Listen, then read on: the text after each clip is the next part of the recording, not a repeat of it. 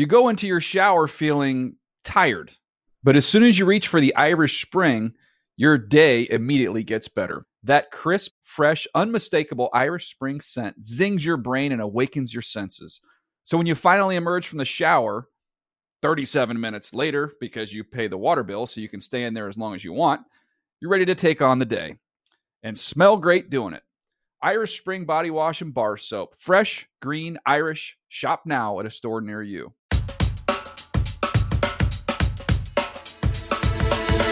What's going on? This is Zaire Franklin, linebacker of the Indianapolis Colts, and this is the NFL Report. Oh, yeah. Welcome to the NFL Report. I'm Steve Wyche with my co-pilot, James Palmer. I'm not actually with my co-pilot. I'm in our LA studios. James Palmer. I know. He is in Indianapolis, where Zaire Franklin, the Colts, play because he's there at the Combine. It's that time of year, JP, and on our show, we have got Andy Reid, the Chiefs head coach. We've got Brett Veach, the Chiefs general manager.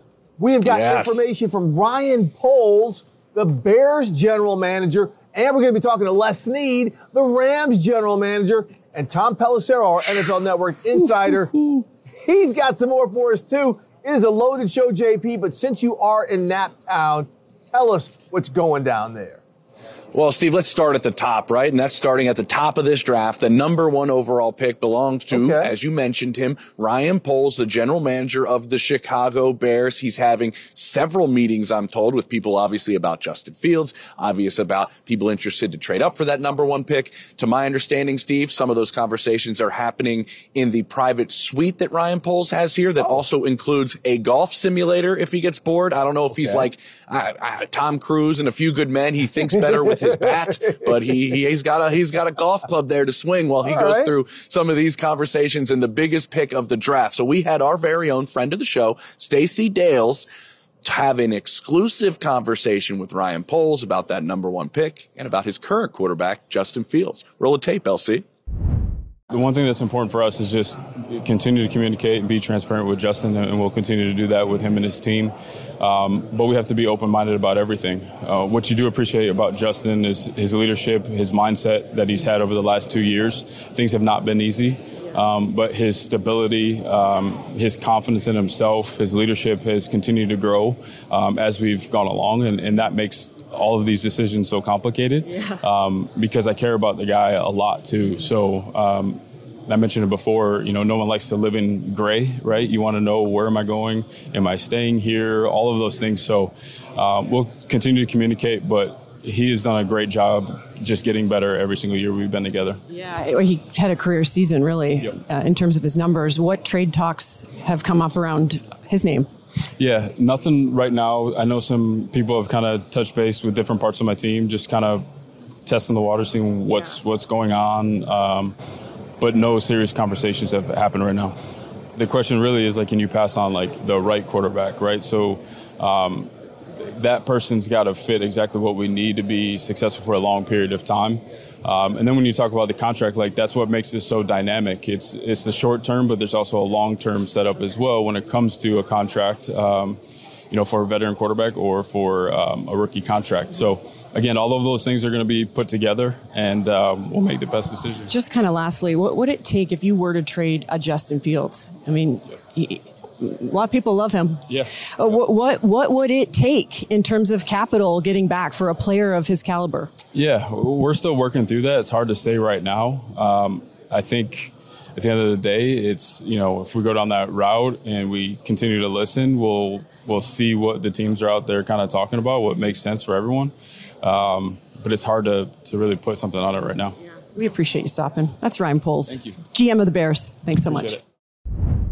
Oh, and do we appreciate our great teammate Stacey Dales with a great interview right there. I thought Ryan Poles was very transparent. So here's some things that tells me exactly what's going on. Justin Fields is out of there. Not once did Ryan Poles say Justin Fields is our guy, like we heard Todd Bowles, the Buccaneers coach, come out and say Baker Mayfield is a priority. Never said that. Oh, what's the compensation going to be? Well, we don't know right now. Well, that follows him saying no one's really kind of gone in there. They got to figure out what a team is going to be willing to take. From that conversation right there, Justin Fields is going to be on the move, and it looks like Caleb Williams is going to be the first overall pick, JP. But again, The interesting part about that also is you heard Ryan Poles say nobody likes to live in the gray. We know Justin Fields has said on the podcast with Amon-Ra St. Brown and Equanimous Ross St. Brown that he wants to know as soon as possible. We won't know until a team comes to the table with some deal, so there could be some gray going on. But Justin Fields, again, based on that conversation, tells me he's out of there and Caleb Williams is going to be the Chicago Bears quarterback in 2024. Well, Steve, you mentioned Caleb Williams. Ryan Poles has talked about him plenty at this combine. And I think the interesting part about it is that he was there for that draft process of Patrick Mahomes in Kansas City, who is the guy that, let's just be clear, nobody is Patrick Mahomes on this planet, but there are a lot of traits that Caleb Williams possesses that make people think of Patrick Mahomes. He had a great line here, and it was specifically said to Stacey in another part of that interview that one of his scouts, Jeff King, says quarterbacks are either artists or surgeons, Steve. And he meant there's a lot of comparisons in terms of the arm talent, the different arm angles that Caleb Williams uses that reminds him of Patrick Mahomes. But what the biggest part of their draft process of Mahomes was when they had a chance to meet with him for the first time. It was at the combine and spend a lot of time with him and fall in love with him as a person and a player. And that was a big part of drafting Patrick Mahomes and knowing his personal makeup. They know what they do on the field, Steve, but also you have to know what makes up the player himself. And Ryan Poles is starting to do that with Caleb Williams right now. Real interesting stuff, JP. Some stuff coming down the line. Well, another team that looks like they're getting ready to bounce their veteran quarterback and to possibly draft another one is the Denver Broncos. And JP, there at the combine, head coach Sean Payton and GM George Payton had some very interesting things to say about Russell Wilson and their future quarterback. We want to see the entire landscape. We had to get through our draft meetings. We had to get through our free agent meetings and evaluate with what we have. And so we just want to get through the process. Sean needs to see all these quarterbacks. The coaches need to see all these quarterbacks until we make an informed decision. I think Tuesday, Wednesday, we'll be in meetings with ownership. And so I expect that we're going to know fairly quickly. I said it's a Super Bowl, but I think more specifically, I think somewhere in the neighborhood next week we're going to. There's a couple factors here. Obviously the cap projections came out. We're further down the road with the draft class. Obviously the pro free agents. So I would anticipate it being within the next 2 weeks. I saw this like humorous meme the other day where there was a Bronco fan with a shirt on and there was like 8 quarterbacks names with a cross through it, and he's drinking the quarterback Kool-Aid. And, our job is to make sure that this next one, doesn't have a line through it.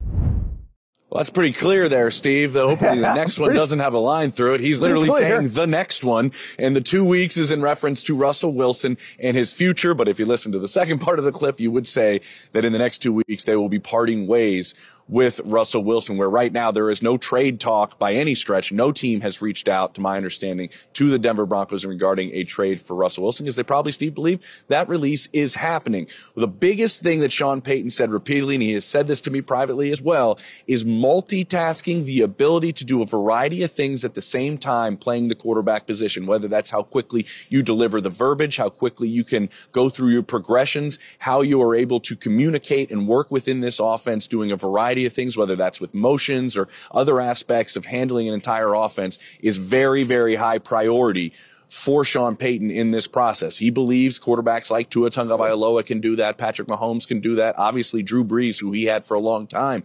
can do that. He doesn't think of Russell Wilson, to my understanding, in that same vein. So he's obviously looking for those traits in who the next quarterback's going to be.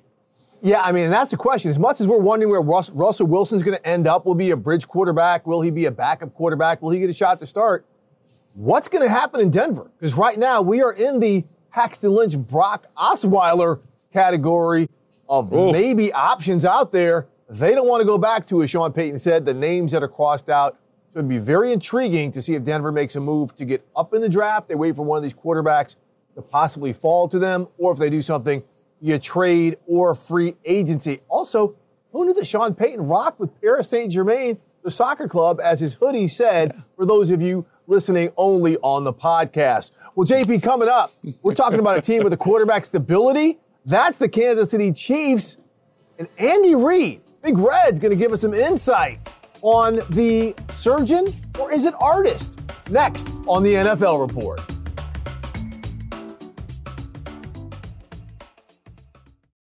You go into your shower feeling tired, but as soon as you reach for the Irish Spring, your day immediately gets better. That crisp, fresh, unmistakable Irish Spring scent zings your brain and awakens your senses. So when you finally emerge from the shower, 37 minutes later, because you pay the water bill so you can stay in there as long as you want, you're ready to take on the day and smell great doing it. Irish Spring Body Wash and Bar Soap. Fresh, green, Irish. Shop now at a store near you.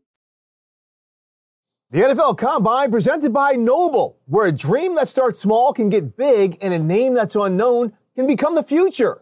Next is here, the 2024 NFL Combine. Tomorrow starts with D linemen and linebackers, followed by DBs and tight ends on Friday, then the big one on Saturday. That's the quarterbacks, wide receivers, and running backs. And we finish it up Sunday with the offensive linemen, live on NFL Network and streaming on NFL Plus. Well, Steve, you know who's going to like to take a look at those offensive linemen? It's Big Red. It's the head coach of the back-to-back Super Bowl champions, Kansas City Chiefs. That's Andy Reid. And also general manager Brett Veach. Both of those guys, the architects of this, as we may call it, Steve, a dynasty that's getting put together in Kansas City. I had a chance to talk to both of them here in Indianapolis with some exclusive conversations. Brett Veach and I breaking down a lot of the behind the scenes things that could happen with free agents coming up and other contracts he has to deal with. But first, how about Andy Reid and I having a conversation, Steve, about Patrick Mahomes and what he grew with this season. A monster year for his career potentially, but also why is Andy here in Indianapolis? Roll the tape, LC.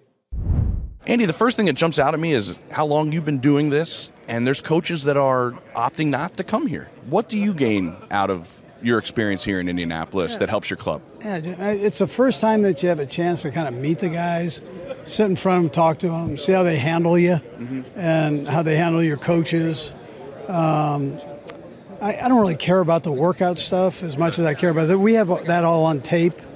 But be right there with the kids, sitting 6 feet away from them and be able to talk to them and kind of quiz them through things, I think is a good introduction, at least, to the player.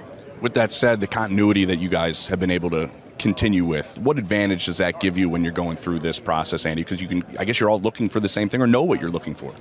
Yeah. Well, Brett heads all that up, you know that. Yep. And he does a heck of a job with it. His communication with us, the coaches, is great. There are no walls. With his scouts, there are no walls. And that becomes so important in the continuity part of it, consistency. And we all know you're not going to be very good if you don't have good players, And so it vests everybody together to find the best guy for your team. And hopefully cuts down on that error margin. Yeah. And that becomes important for us. You mentioned your best players, your quarterback. I had a conversation with your offensive coordinator, Matt Nagy, who told me a couple days before the Super Bowl, this season is going to be great for Patrick's career in terms of, I'm not sure what he meant. I'm curious what your opinion is in terms of what this past year did for Patrick and maybe in the long run. Well, the offense wasn't doing too well. We've always been the number one offense, and all of a sudden we're not. So you've got the outside scrutiny, but you're also trying to fix it and grow it. In our case, we had way too many drops, way too many penalties. New guys, and on the offensive line, new guys opposite Kels, and without experience. So as Rasheed grew, our offense kind of grew. And we were able to get the ball out quicker. We were able to keep things more inside the numbers. Kels became better because he had somebody opposite working with him where they couldn't just always double him. And Rasheed build himself a nice foundation that he can take his career on. In the meantime, you have this MVP quarterback that had patience with it and was willing to teach. So I think that's probably what Matt meant, was he took a positive road moving forward where other guys were getting frustrated. He kept a positive attitude, and people followed him. So last one, I know you're not going to talk numbers. I'm not going to talk your contract, Andy, but there is, word out there that you're going to be signing an extension most likely soon. How excited are you to be just kind of probably locked in years to come? We all were worried pre-Super Bowl. Yeah, they'll all take place. Here quickly, I'm sure, but I mean, Clark. There's no better person to work for than Clark Hunt. I mean, I felt that way with Jeff Lurie. I feel that way with Clark Hunt, and I've been fortunate. Green Bay Packers, they don't have an owner, but I was fortunate to be there. So I'm not getting any younger, and so I appreciate Kansas City. I mean, I love it. We love it there, and I love the organization. I get to work with two great guys, and I work with more than that. But I mean, I've got Clark Hunt, Mark Donovan, and Brett Veach, which is the three. I'd already mentioned Clark, so that was the two. But those guys, I mean, I work with them every day, and I've got the opportunity to do things that Clark gives us the opportunity, all three of us, to do things to help us win, and that's all. That's all you can look for. So. When you say you're not getting any younger, but you're still doing it at an unbelievable level, thank you, Andy. I appreciate it, James. Thanks, you. Yeah. Brett, back-to-back Super Bowls, so I have to start with this. You're, I guess, a seasoned veteran at a shorter processing time to start evaluating things for the Combine. Is there a method to this now that you have a little bit less time? No, those are good problems to have, and it's always a difficult task to get caught up to speed. But I think the method I have is to rely on the great personnel staff I have, and they're always one step ahead of the game, whether that be free agency or the draft. So once you get back from Vegas, I mean, you're right in those draft meetings, and it's hard to catch your breath. But fortunately, I have those guys, and they have me well caught up to speed and prepped for all this. Everybody obviously wants to know what you're going to do with Chris Jones and saw how well he played again. You guys went through this process last year. I'm curious, as you're talking to his reps now, does that make things harder or easier that you guys didn't get something done, but you did kind of start the conversation a year ago? I think to a certain extent it makes it easier. We have a great deal of respect for his agents, and we have a great deal of respect for Chris, and I think our goal and intentions were to get something done last year. We weren't able to get it done. We hit a little rough patch there, the week of that Detroit game. But I'll tell you, give him and his crew a ton of credit, because we met right after that game and had a great conversation, and we talked about some of the things and how this may all play out. And so here we are, and I think to your point, we have that kind of backlog of dialogue that we've shared. And, listen, we're cautiously optimistic, and he's a great player, and these things are never easy, but we're going to certainly put our best foot forward and try to get something done. So where do things kind of stand, I'm curious, with him and LJ? You could possibly use the tag. I'm assuming you're thinking that's an option, but have you started those conversations? And yeah, we've had some initial phone conversations, but I think we have LJ and Chris in back-to-back days here. I think later on today and then tomorrow, I think we'll by the time we get through the end of the workday Wednesday, we'll have met with both of their team members, and we'll start that process. We do have a tag. I mean, the tag will be hard for Chris, but we do have a tag at our disposal there for potentially one of those players. But we're going to work through it. And as I said back in Las Vegas during Super Bowl week, our goal and our plan is to do what we can to retain both players. And if we can do that, great. But we also know how this league works, and nothing's for sure, nothing's guaranteed. So we'll have contingency plans and backup plans if we can. There's two other guys I'm curious about, and this is a problem you're creating. When you draft well, then you got to pay those guys their second deal. When you draft well in the same draft, say Trey Smith and Creed Humphrey, those guys are coming around the corner. Where do things stand with both of those guys? Because obviously you want to keep that interior intact. Yeah, those are all great problems to have, and a lot of good players. I think we'll have a chance to meet with their crew this week as well. I think it'll be a little bit of a different time frame. I think what we'll do is we'll tack free agency, and the guys that are up and the guys that we need answers on right away, we'll knock this out. We'll put that plan into place. We'll get through the draft, and once we get through the draft and see how our roster looks after free agency and the draft and undrafted free agency, then we'll have a time to catch our breath and then get with them and start fresh. And a lot of it depends too on what these deals look like for the guys that we bring in this year, and what the cash flows in the contract looks like, and what that means for some of those young guys and how we can best fit them into our plans. But as you mentioned, we love all those guys, and we'll work very hard to get as many of those players done as we can. You mentioned the cash flow. I'm curious, now that we're several years into Pat's deal, has that been an advantage, or having it's so unique, you know what I mean? Has that been able to be an advantage for you as you build the rest of your roster because that length of that contract? Yeah, I mean, we'll have two things. We'll have length, and then we'll have just that great relationship and that that trust that we're always going to look out for one another, and that's how we've handled that contract from the beginning. And last year we had a chance and a window there to adjust it for him, and we did. And I'm sure we'll have great dialogue moving forward, so that we can all work together to put the best product out there possible. All right, go after that three-peat, Brett. Awesome, let's do it. Yeah, thanks. Great job with that, JP. I mean, I'm glad you snagged those guys. Look, the one thing in listening to Andy Reid talk about Patrick Mahomes, I mean, what's the light that comes on over your head, JP? That's Tom Brady. That is how people describe. Oh, yeah. There you go. That's how people describe Tom Brady, right? For years, all you heard was Tom Brady would talk to the last guy on the practice squad, to the star receiver or running back after practice, before practice, to make sure they were all on the same page, to make sure if this guy got hurt, you could slide in like that. JP, well done. Again, great stuff by Andy Reid right there. And one thing, as I sent it to you, that I love that Brett Veach said, is kind of the TikTok and how they prioritize free agency, potential trades, franchise tags, things like that.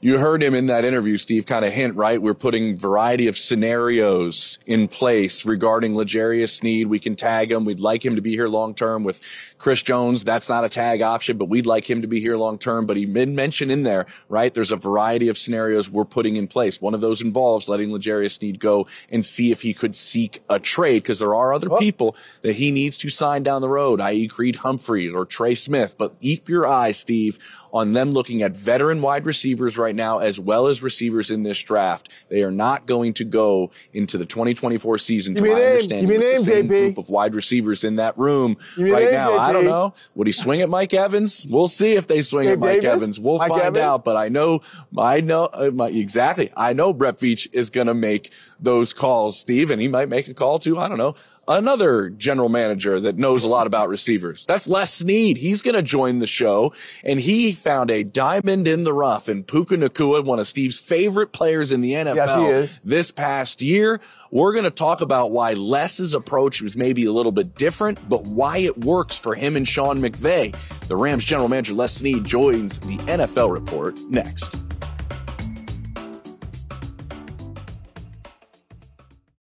You're listening to the NFL Report podcast, but you can watch me, Steve Wyche, and my co-host James Palmer on the NFL Report at 7:15 Eastern Time on Mondays and Thursdays on the NFL app and free streaming platforms on the NFL channel on Roku, Tubi, Peacock, Pluto TV, and other free streaming apps.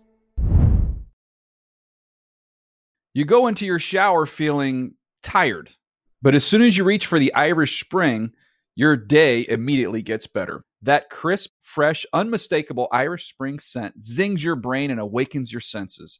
So when you finally emerge from the shower 37 minutes later, because you pay the water bill so you can stay in there as long as you want, you're ready to take on the day and smell great doing it. Irish Spring Body Wash and Bar Soap. Fresh, green, Irish. Shop now at a store near you. It's time for the Lead Block, presented by T-Mobile for Business. A sport as fast as football deserves America's fastest 5G network. Businesses go further with T-Mobile for Business. With the first pick in the 2016 NFL Draft, the Los Angeles Rams select Jared Goff, quarterback, California.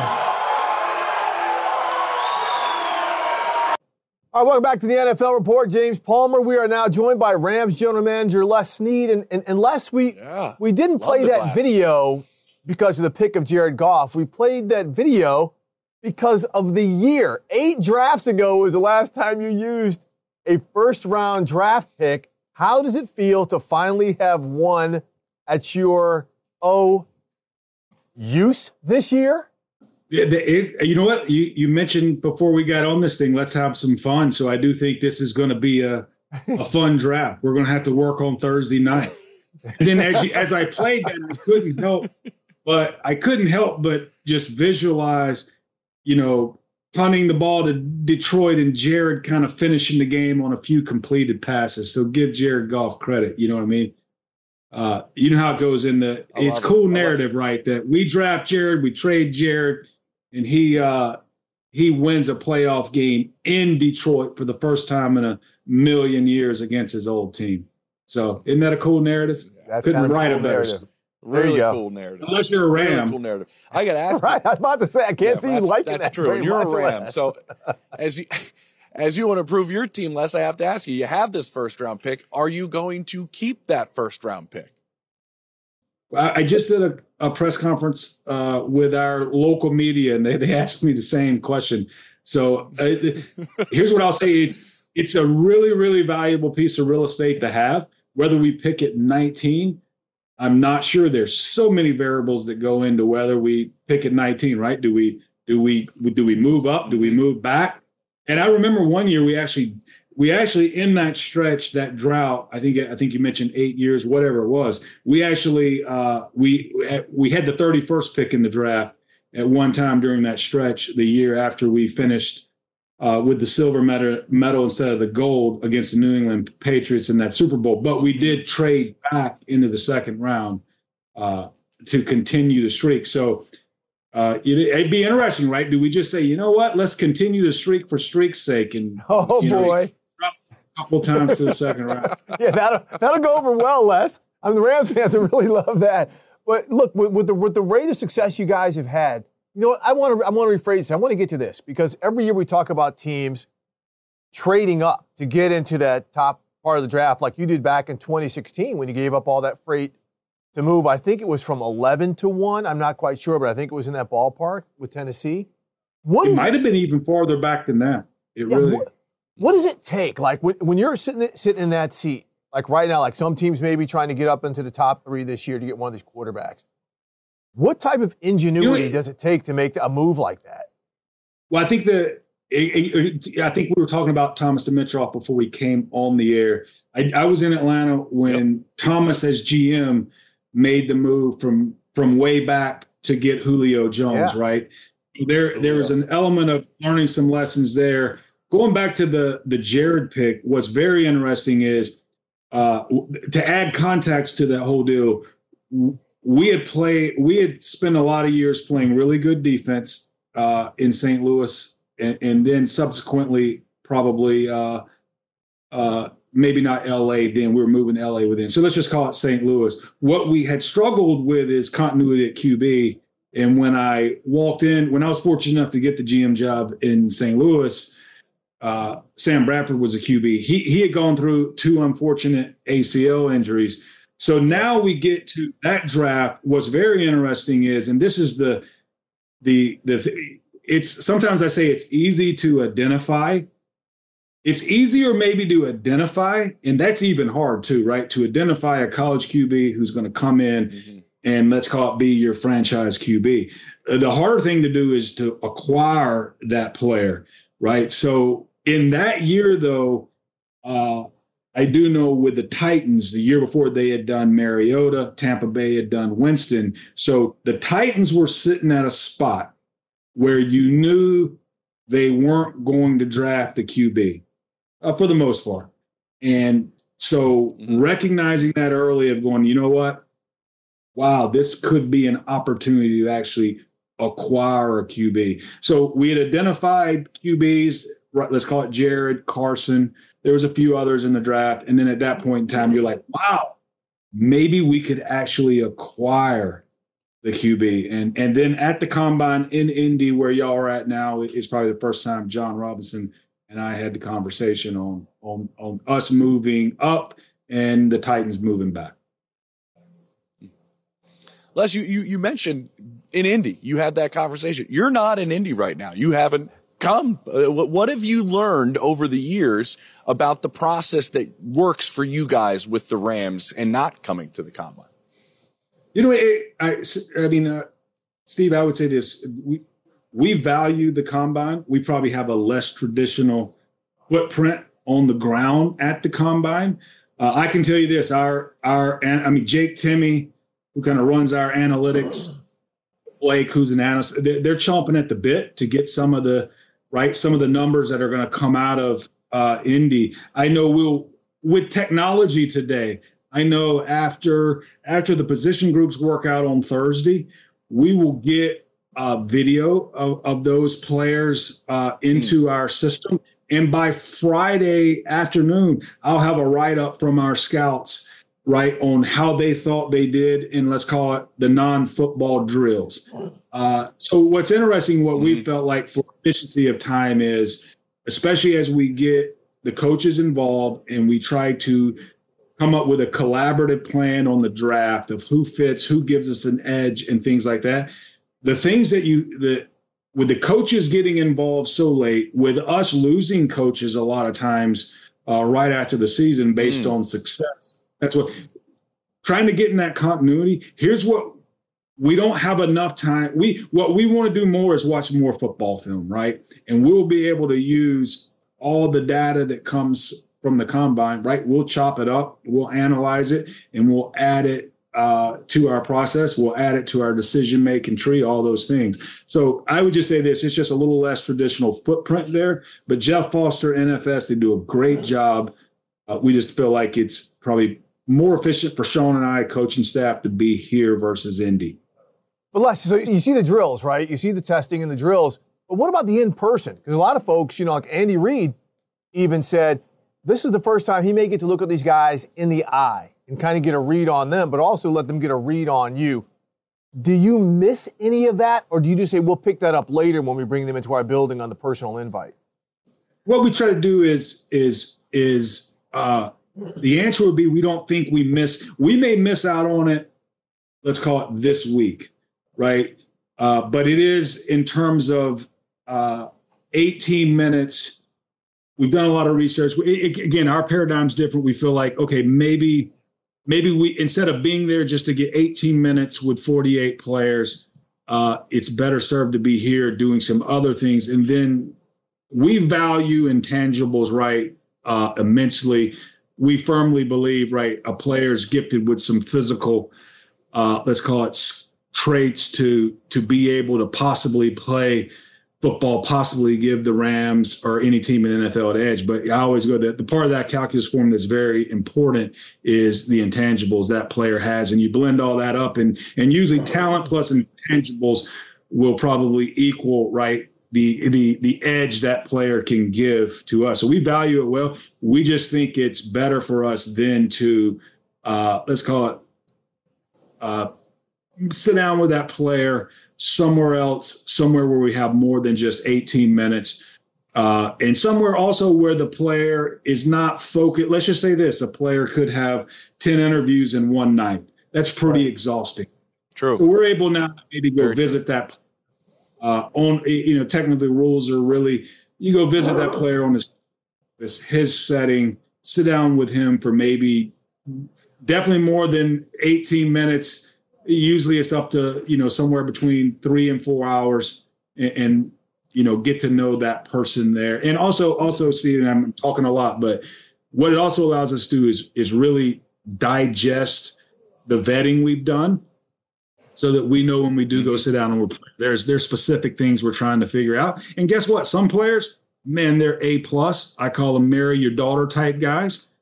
And at that point, we may not even meet them. And there's a strategy there. If we don't meet them, then, hey, you and Jesse can't say, oh, I heard the Rams in this player, right? Those of us on this side, I get it. Y'all got it. You're on the content business is cool, interesting. Those of us on this side might like to fly a little bit stealthier than that. You know what I mean? Throw a curveball. Which I can tell you this, it's getting really hard to throw curveballs, in this day and time based on the cool thing, right? How popular NFL is, how many people cover it. Y'all are really good at what you do. So, there's also a little bit of that into it too.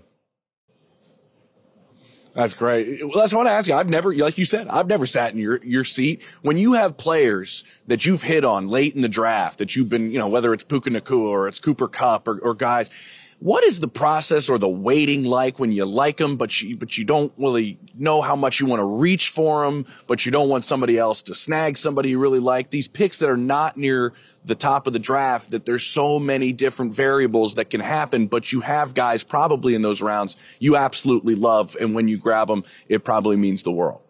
I think if they're having a year like Puka, I'm like, holy cow, we were stupid. Why did we wait to pick him? So that's the first thing that crosses your mind with that. But it is interesting too.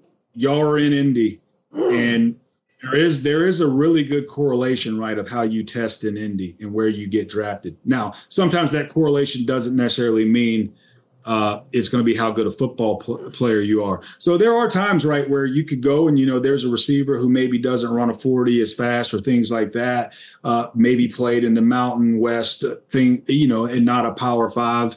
And you can use that strategy to, let's call it, figure out where that player may fall in the draft. But in Puka's case, we probably should have drafted him earlier. Well, Les, hey, we're going to let you go. But one thing, I want to give you credit for, I think everybody should. You guys have nailed it with some mid-round, late-round picks. But your coaching staff, as revolving as it is, the development, the consistent development you guys have players is something I think where the Rams have to rate among the top of the league with what your coaching staff does with some of the players that you guys get, regardless of where you find them. So, well, it's very. You're right. We got to work together symbiotically. They got to have a vision for that player, how that player gives us an edge. They've got to be really good at developing them. And also, Steve and Jet, the one thing I say that's underrated, you got to have the courage to play them, the courage to trust a young player, the courage to go rely on them, because we all know you keep score on Sundays, and you can't. You have that. You just don't want to roll anyone out there because you're getting a report card every week. All right, Les, thank you so much, man. We know you're busy this time of year. You got a first-round draft pick you got to go study some guys for. Let's see if you guys end up. Let's go. Will he use it? We don't know. That's right. Time will tell. Coming up on the NFL Report, Tom Pelissero joins us, Steve, to talk about Baker Mayfield. Where will he land? Will he be in a Tampa Bay Buccaneers uniform? Ooh, he talked to Todd Bowles. We'll find out next with Tom P. That's a wrap for the Lead Block presented by T-Mobile for Business. A sport as fast as football deserves America's fastest 5G network. Businesses go further with T-Mobile for Business.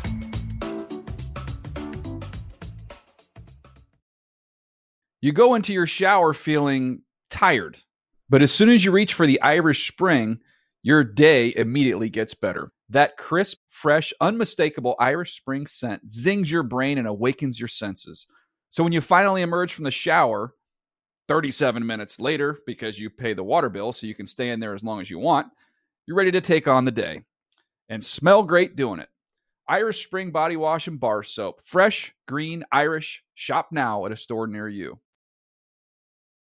Welcome back to the NFL Report. James Palmer, Steve Wyche with you. I'm no longer alone in Indianapolis, Steve. I have NFL Network insider Tom Pelissero. I was on his show on The Insiders. I thought he did a pretty good job. Then we walked like 10 feet this way, and now we got to try to top it. And now we're going to try to top it. Tom's going to top what I did on his show with some information starting at the quarterback position. A lot of them will throw here on the field behind us in the next couple of days. How about one that won't be, and maybe the number one free agent possibly available in Kirk Cousins? Kirk Cousins is throwing on a tennis court somewhere right now. Everything that I've been told is that, if anything, he is ahead of schedule in his recovery from that ruptured Achilles tendon. He is already throwing. He's hitting the top of his drop. He's able to pivot. He's able to do a lot of things that you would hope to see, which if you're a team that is now committing to, I don't know, 35, 40, 45, maybe more $1 million per year, to Kirk Cousins, just the fact that he appears to not have had any setbacks, everything seems to be headed the right direction for a guy who's going to be 36 before next season, that is absolutely significant. I do believe and I said this on Super Bowl Sunday, I've repeated it since, that Kirk Cousins is going to have a strong market despite coming off the injury and at his age. There just aren't a lot of what NFL GMs and coaches consider to be true starting caliber quarterbacks available in free agency here. You heard Kevin O'Connell, the Vikings head coach, as well as Kwesi Adofo-Mensah, talk about Kirk. They want him back. And Kevin O'Connell said, I believe that Kirk wants to be back. And so we're going to work to make that be the outcome here. But again, there is a certain price point at which it's just going to be too rich for the Vikings. Exactly where that is probably still the subject to some discussion throughout the course of this process. But I will also tell you, Minnesota evaluated all options to add another veteran to that room, probably a more economical one, in the event that Kirk lands elsewhere, which we can all go down the list of teams here between Atlanta, maybe a return to Washington, Denver. There's plenty of places that could be in that veteran quarterback market. We know that Sean Payton can move money around, so I don't think dead money in a situation with Russell Wilson would stop him from going after somebody like Kirk Cousins. We'll take a look at what that number would be. $255.4 million cap. Exactly. And you could also look at that division, maybe the Raiders. Devontae Adams has talked about, yeah, I'd like to catch some balls from Kirk Cousins. There's definitely quarterback-needy teams out there, and we just mentioned two teams in the AFC West. Let's stay in that division.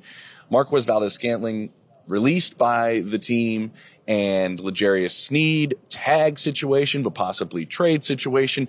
You mentioned the cap number, but there's a lot of other numbers that Brett Veach is juggling. We can kind of touch on maybe a variety of them, Tom. Well, I think we learned a lot about Brett Veach and his philosophies on team building by what happened with Tyreek Hill a couple of years ago, because there are plenty of GMs who would have felt like they were painting into the corner. You're talking about, at that point, your second best player, probably you can argue Travis Kelce, Chris Jones, but like Tyreek's a really dynamic player. We're going to trade the top weapon of our MVP quarterback and replace him with a combination of Juju Smith-Schuster and MVS and maybe drafted somebody.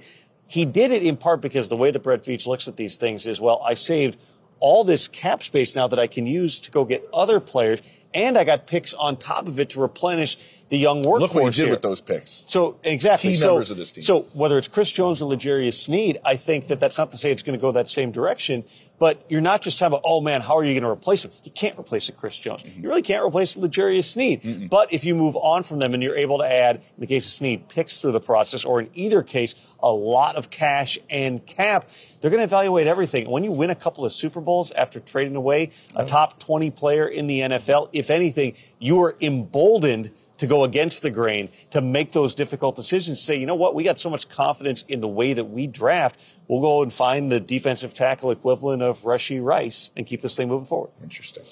Yeah, I mean, that's a real interesting point. But, you know, you see the Chiefs, though, they're a defensive team. And to have a situation where you have two anchors of that defense possibly in play is leaving, I don't see both of them leaving, but, I mean, that's an interesting situation. So, Tom, while we're on defense, the art of tackling has come up with the NFL Competition Committee. We know later in March, at the league meetings, there could be more discussion about getting the hip drop tackle out of play. But before we discuss what the owners possibly could be talking about, let's listen to Zaire Franklin, a linebacker of the Colts, the NFL's second leading tackler, actually talk about the hip drop tackle. It's tough. You know, I won't lie to you and say that, you know, they're making it almost impossible for us.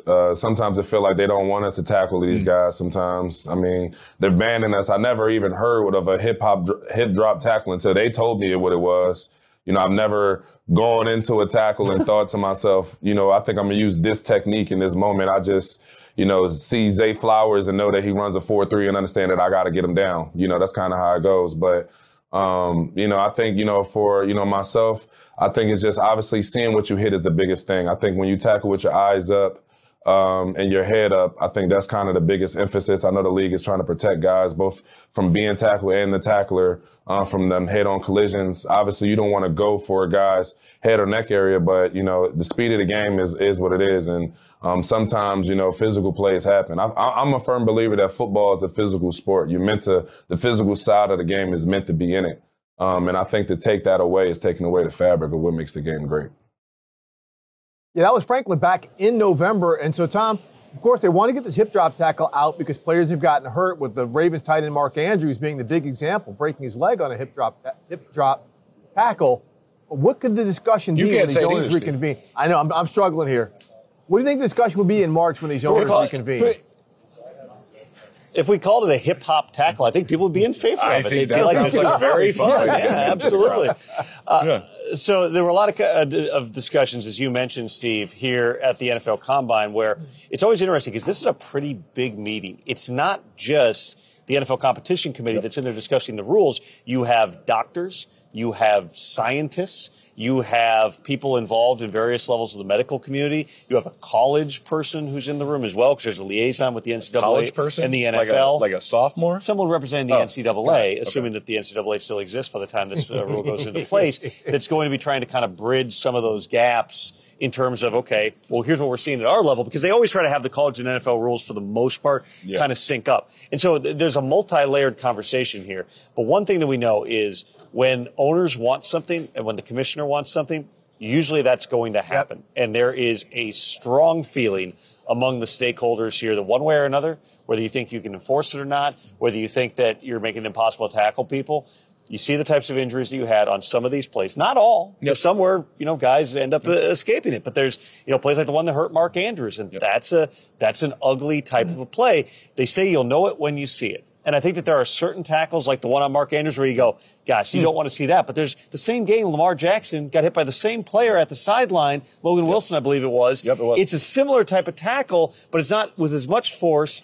And Lamar ends up with just kind of, turn his ankle a little bit, but he was okay. So are you going to call it there? Are you only going to call the Mark Andrews style one? Tom. You don't want to start having it be like an old, what was the video game on Nintendo, Blades of Steel, where the guy who lost remember they have the fighting, and the guy who lost the fight was the only one who went to the penalty box. You don't want to have it be, okay, well, because the guy got injured, now it's a violation. You need to be able to enforce it consistently across everything. And we already know NFL officials are so inundated with so many new rules and so many different things they're scrutinized. You're adding one more thing to their plate. But again, the challenge in this is writing the rule where it can be clearly enforced. Yeah. But the NFL and the owners have made pretty clear the directive is write the rule. We don't want to see it. It would be a surprise. Nothing done. It would be a surprise if they don't find a way to outlaw the hip drop tackle. Hey, Tom, real quick follow.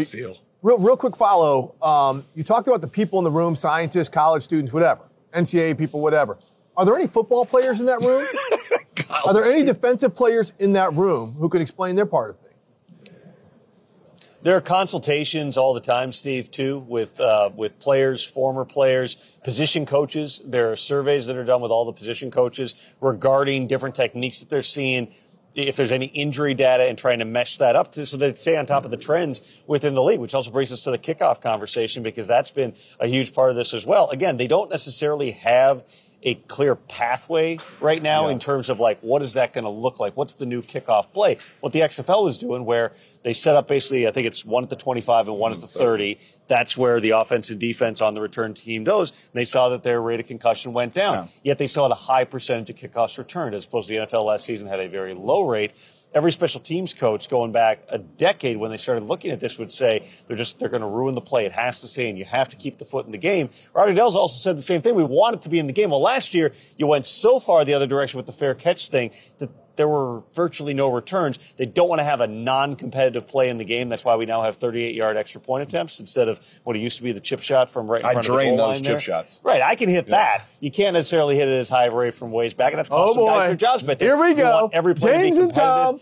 This was a non-competitive play. I've made a kick live on NFL Network before. You have to go back a little ways. I don't think I want to do it again here. That was our team's high school kicker. No big deal. But listen, you're right, because that essence, you could almost evaluate players differently at this combine, Steve, if that play is not in the game. Guys that are return specialists will be looked at differently and where they land in the draft. And that's definitely been been happening. Part of it. If your primary value is on kick returns, you don't have it. Now, maybe it's a little bit different. You continue to have this de-emphasis on special teams in general, but we still see special teams is a massive part of the game when one of the plays that the Super Bowl turns on is just a weird bouncing kick and it turns into something. Anything in the NFC Championship game. There's a lot of things that happen within the course of football. What you don't want to have is a play that people tune out for. Exactly. Because think about that. What is it ultimately about? What is every decision about? Yes, health and safety is a big part of all the conversation from the players' union side because they're in on these meetings too. It's a huge part of the conversation. What you don't want to have, though, is, I've got 5 minutes to walk away from this game right now. Those are now called you're restroom plays, Tom. Not sticking around for the, You don't want to have any restroom plays. Yeah. That is a key part of everything that they're trying to do as well. Before we let Tom go, Steve, we got to ask him about Baker Mayfield.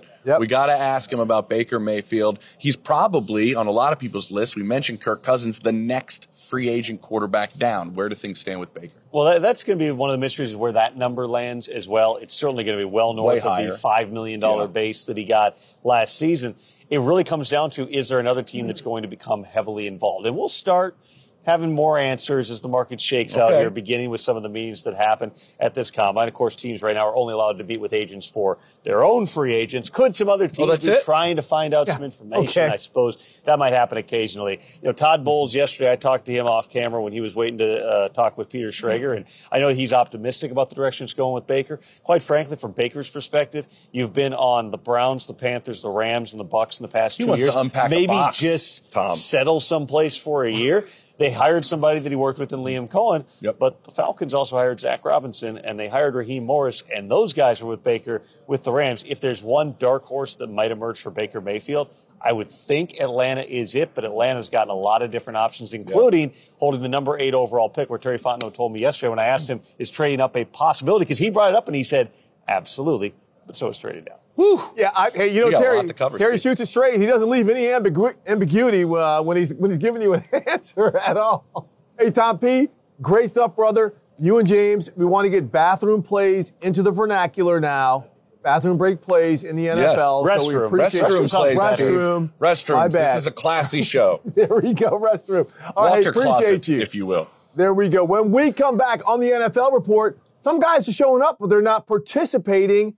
But other guys are going to be doing the full drills here at the NFL Combine. What is the benefit of being in Indy? We're going to talk about that next on the NFL Report.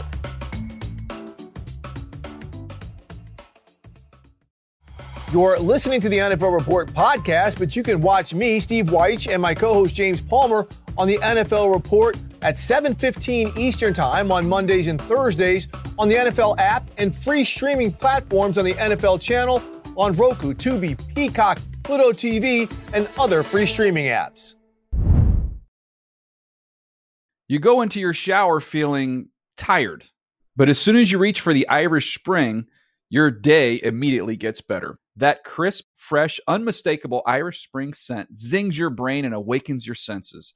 So when you finally emerge from the shower, 37 minutes later, because you pay the water bill so you can stay in there as long as you want, you're ready to take on the day. And smell great doing it. Irish Spring Body Wash and Bar Soap. Fresh, green, Irish. Shop now at a store near you.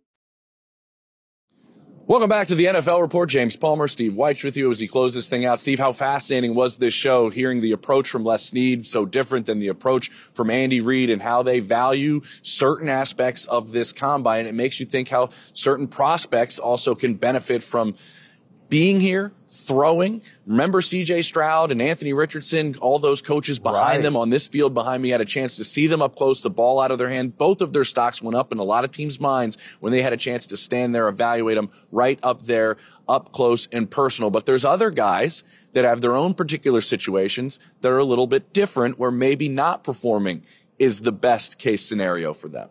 Yeah, like Marvin Harrison Jr., the Ohio State wide receiver. He didn't even show up. He's like going to class and doing everything like that. But most people will say that's not going to affect his draft status. Who wants to leave the campus at Ohio State, Steve? There you go. I mean, I know you were on the 7-year plan there, JP. But, I mean, look, he's somebody, the character is there, right? The character is there. The bloodlines are there from his father. So, again, it doesn't always help or hurt people to be there or not be there. I don't know if this is going to be a trend, JP. But in Marvin Harrison's case, and maybe some others, it is not going to hurt them. Well, great show, JP. Make sure, for those of you listening on the podcast, to watch us on Mondays and Thursdays on Roku, Tubi, handsome the those NFL guys channel, are. and all those places. But again, this is also a podcast. Remember, 7 p.m. Eastern Time, Mondays and Wednesdays. JP, enjoy the ocean air. Make sure to get the halibut. And we are out. Done.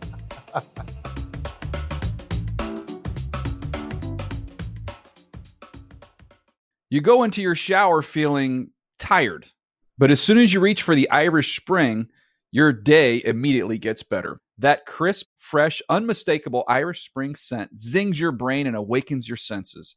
So when you finally emerge from the shower 37 minutes later, because you pay the water bill so you can stay in there as long as you want, you're ready to take on the day and smell great doing it. Irish Spring Body Wash and Bar Soap. Fresh, green, Irish. Shop now at a store near you.